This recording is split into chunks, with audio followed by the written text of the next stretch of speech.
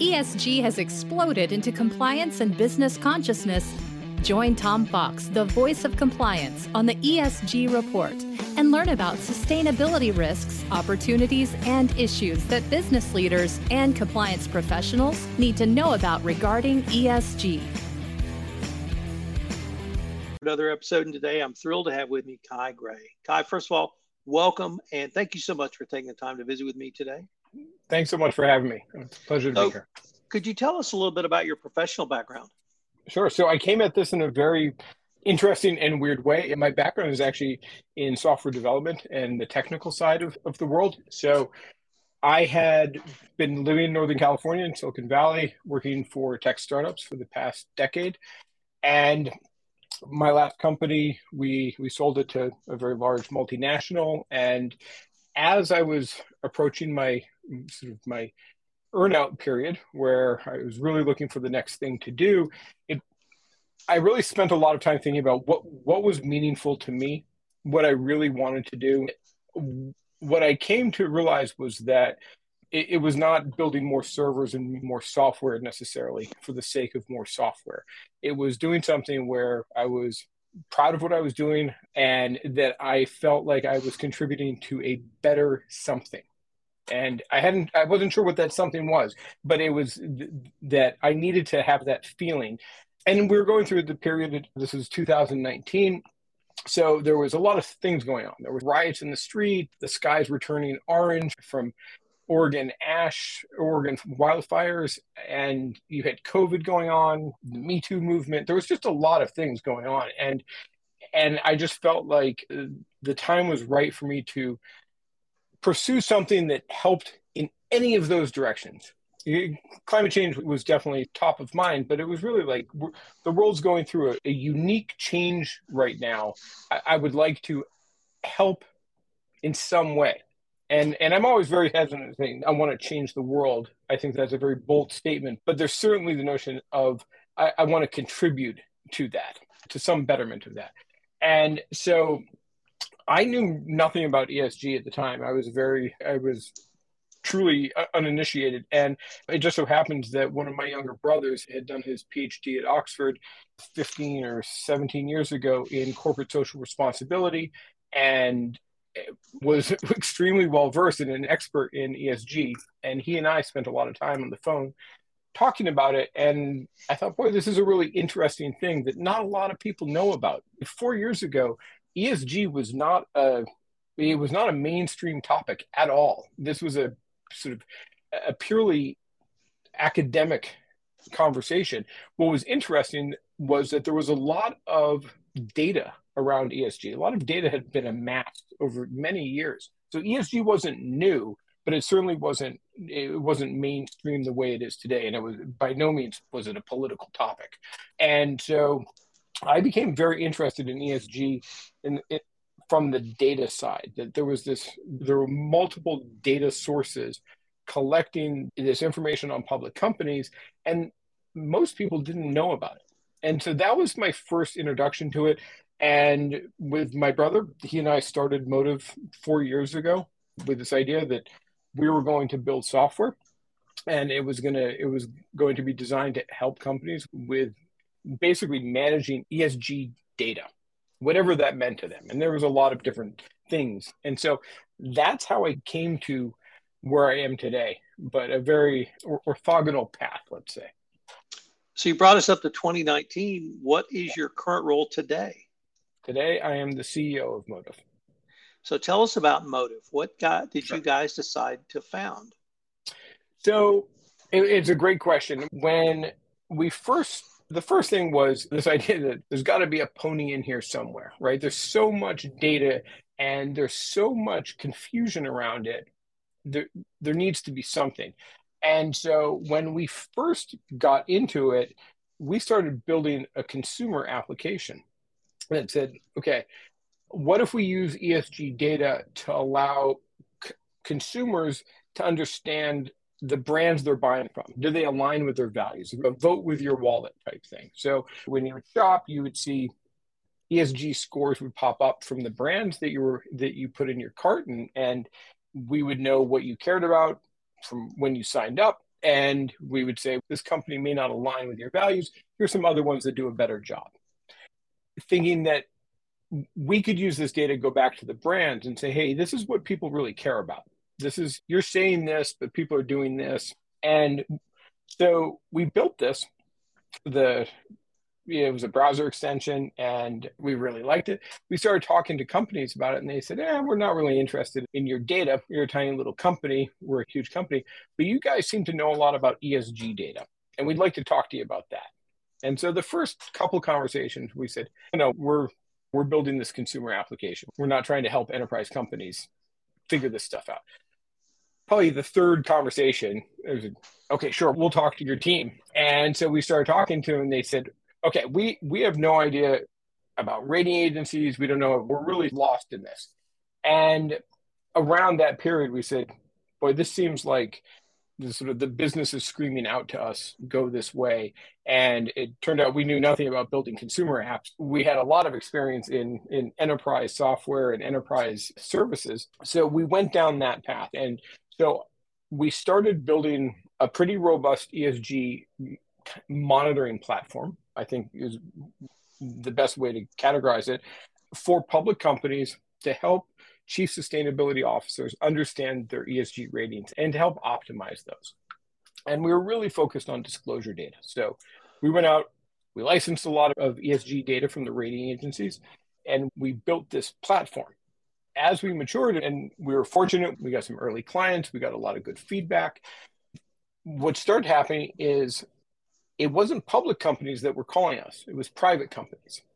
And it was private companies that were in the supply chain of a much larger company. They're in the value chain. And they said, hey, we just got a demand for an ESG report from our tier one supplier. And we have no idea what that is. Can you do that? And it was one of those things where, the first conversation we said, it's not really what we do. Second conversation, we said, no, that's not what we do. Third conversation, we said, yep, that's what we do. We're now helping private companies with their ESG. And it turned out that some of those private companies were portfolio companies of large private equity firms.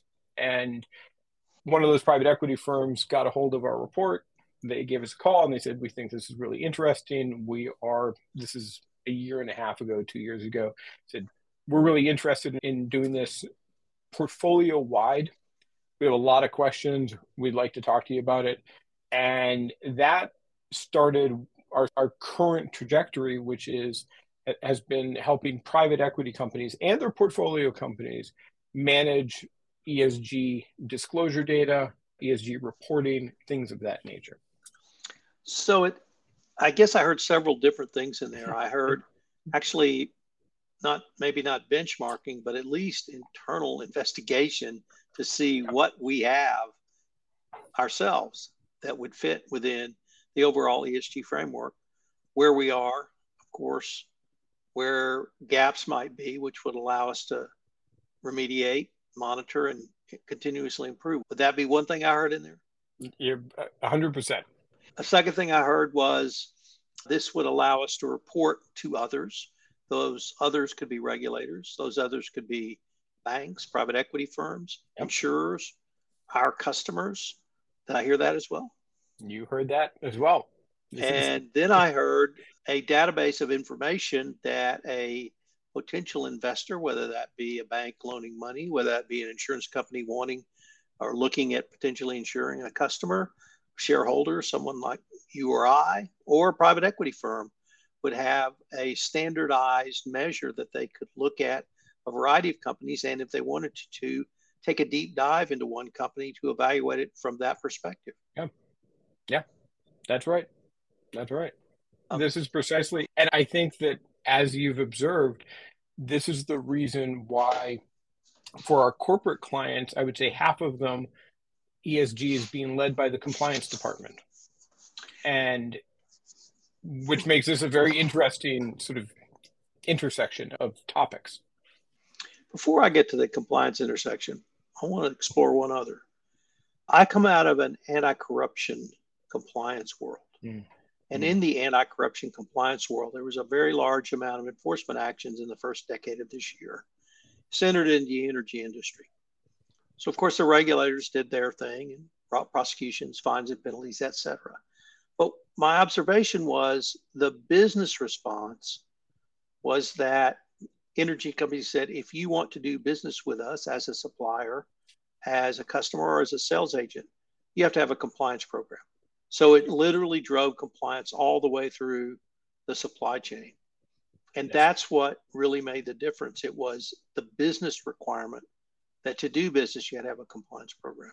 I am seeing something similar to that in ESG, which is because there are no standards yet in the United States, there are in EU and the UK. Yeah. It's businesses who are demanding this information. Is that what you were seeing in your market? Yeah. And that's what's driving our corporate customers to call us. Like I said, when private companies reach out to us, it's not because they're beholden to external investors, right? They're not public companies, they're private companies, and they're focused on their business. And so we very much look at ESG as a business driver as opposed to an overhead, because we think that when you have a good ESG program, you open up the opportunities to your business. And so one of our very first corporate clients was a very large company that serviced one of the big energy companies, big oil and gas companies.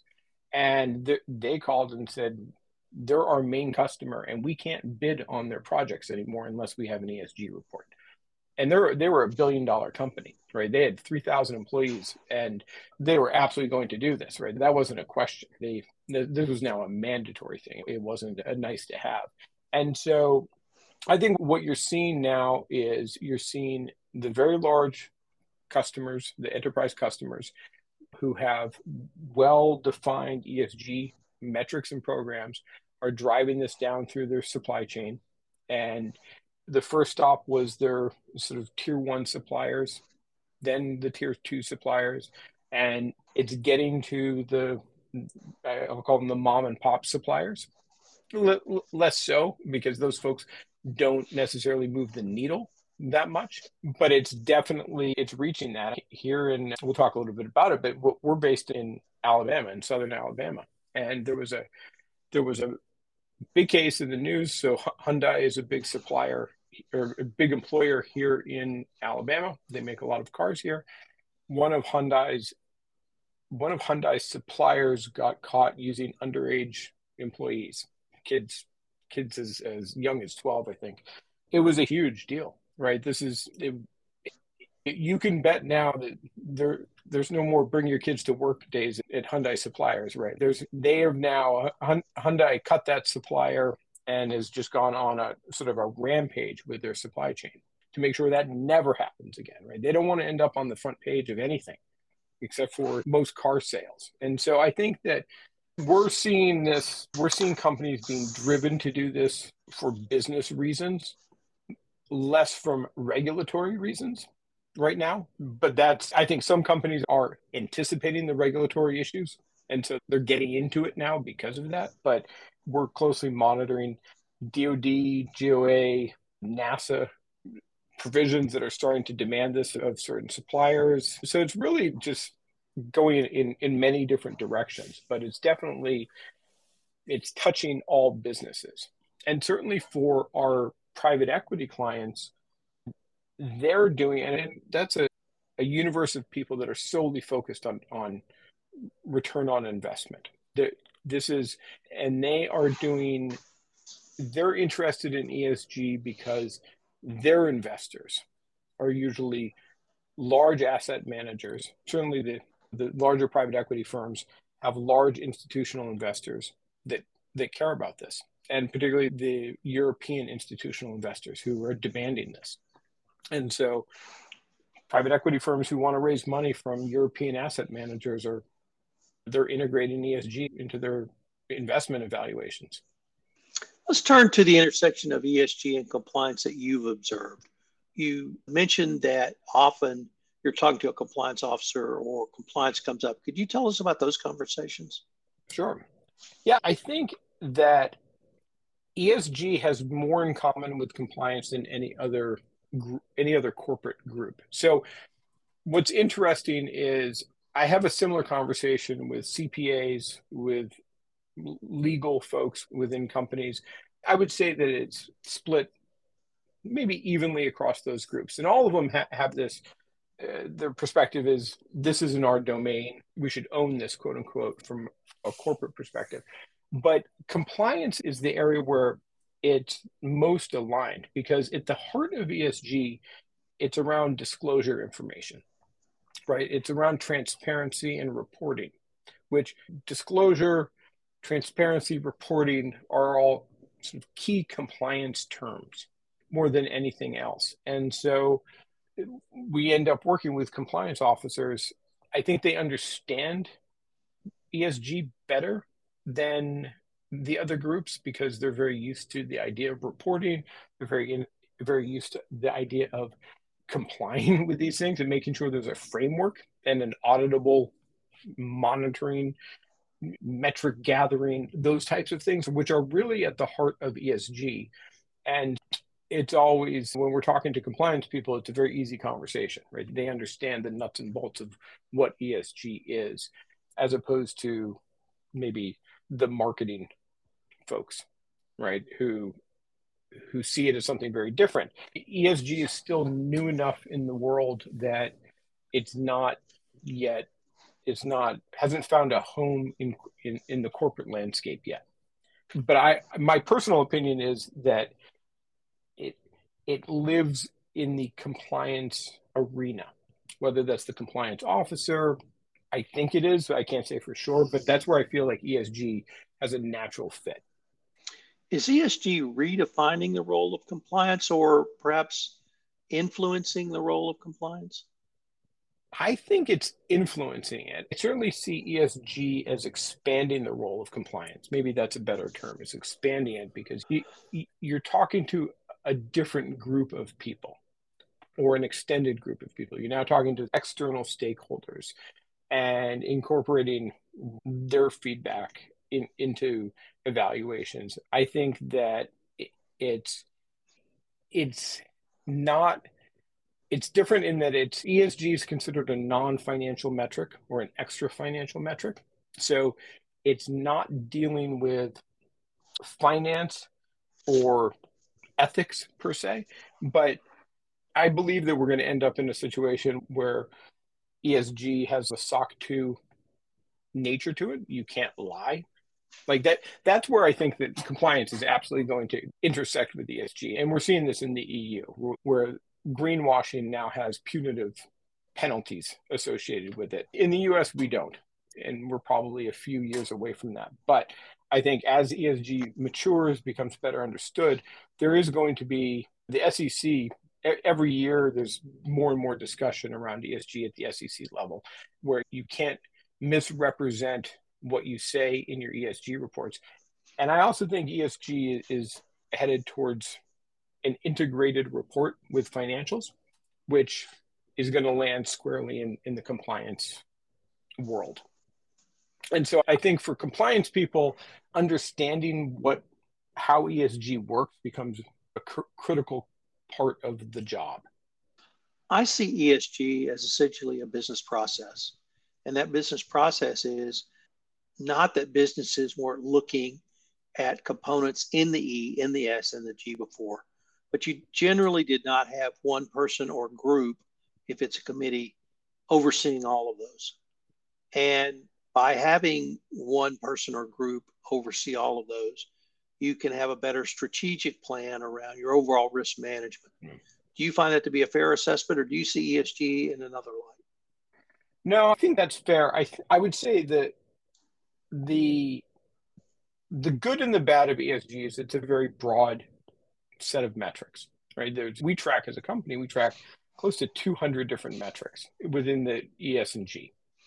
And, that for any company, there's very few organizations in a company that have that breadth of topics that they touch on all of those things, right? From community engagement all the way to financial reporting, to board level activity, to diversity and HR component. And so I think that companies I know we see companies taking different paths right now. The person who ultimately owns ESG and manages it has to be fairly well versed across the company, right? Because you're going to touch a lot of things. And this is what makes it challenging. It's also what makes it particularly exciting because it's a very unique view of companies. Because again, I can't think of another role that has quite the breadth of that. It's also what leads every group to feel like it belongs with them. So CFOs say, hey, no, ends up in our financial reports. It needs to be with us.